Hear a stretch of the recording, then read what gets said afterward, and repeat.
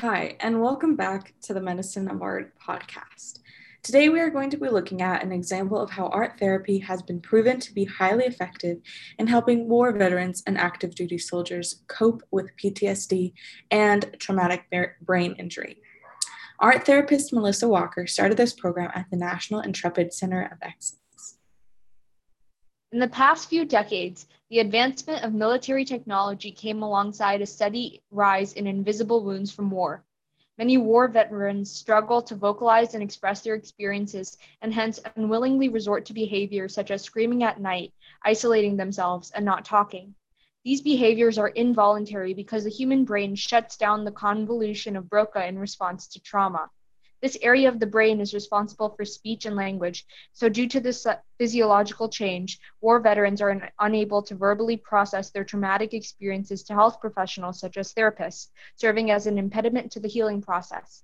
In addition, societal mental health stigma adds to the individual struggles of these veterans. At the National Intrepid Center of Excellence, the art therapy program came about in 2010 as a response to an influx of soldiers affected by blast force. Neuroimaging can't show the psychological pain caused by blast force, merely the physiological blast injury. Initially, the art therapy program was seen to be a complementary program, but it quickly became seen as a highly effective program due to its high success rate. The two conditions for being eligible for the program are that patients must be on active duty and have both a blast injury and an accompanying psychological health concern. Patients are given a blank mask made of paper mache and plastic. As explained by Walker, art therapy bypasses the speech-language issue with the brain. Art making accesses the same sensory areas of the brain that encode trauma.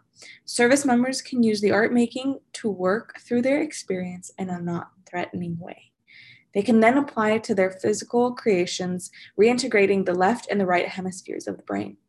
While all forms of art can be used in art therapy, such as drawing, painting, and collaging, the most impactful way it has been shown to be mask making. This is because it links soldiers' invisible wounds to a physical face.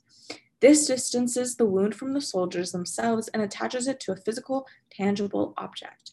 This prompts a reflection of what is going on inside and how the injury is affecting them.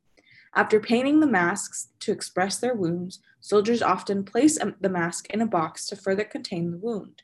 And when they finish the program, some decide to leave the box behind as they physically and mentally move on in their journey of processing their trauma. Initially, many are hesitant to participate in the program, but Walker continuously emphasizes that the focus is being put on the process and what they are expressing over the product itself. One war veteran described the entire experience as follows. You sort of just zone out into the mask. You zone out into the drawing. And for me, it just released the block. So I was able to do it. And then when I looked at it after 2 days, I was like, holy crap, here's the picture. Here's the key. Here's the puzzle. And then from there, it just soared. From there, my treatment just went out of sight because they were like, Kurt, explain this, explain this. And for the first time in 23 years, I could actually talk about stuff openly to like anybody. I could talk to you about it right now if I wanted to because it unlocked it. It's just amazing. And it allowed me to put 23 years of PTSD and TBI stuff together in one place that has never happened before. Sorry. As Kurt mentioned, art therapy drastically helps the overall healing process because it enables them to regain the ability to verbalize their traumatic experiences. In fact, the part of the brain that registers the trauma can also be the part where the healing occurs.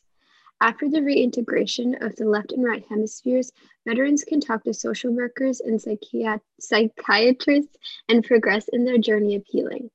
Furthermore, it can also be effective in improving family dynamics, enabling them to be a part of the healing process. Walker brought in whole families where everyone made masks about their experiences of seeing a loved one struggle with PTSD, and the overall communication and empathy within families increased tremendously as a result. The most empowering aspect of art therapy is that it empowers soldiers because it allows them to understand that they have many of the resources to process trauma from within. Thank you so much for listening to this week's episode. We hope this case study showed you just how effective and important art therapy is. The two sources for this episode will be listed in the description. Remember, ask questions, read research, be curious. We'll see you next week.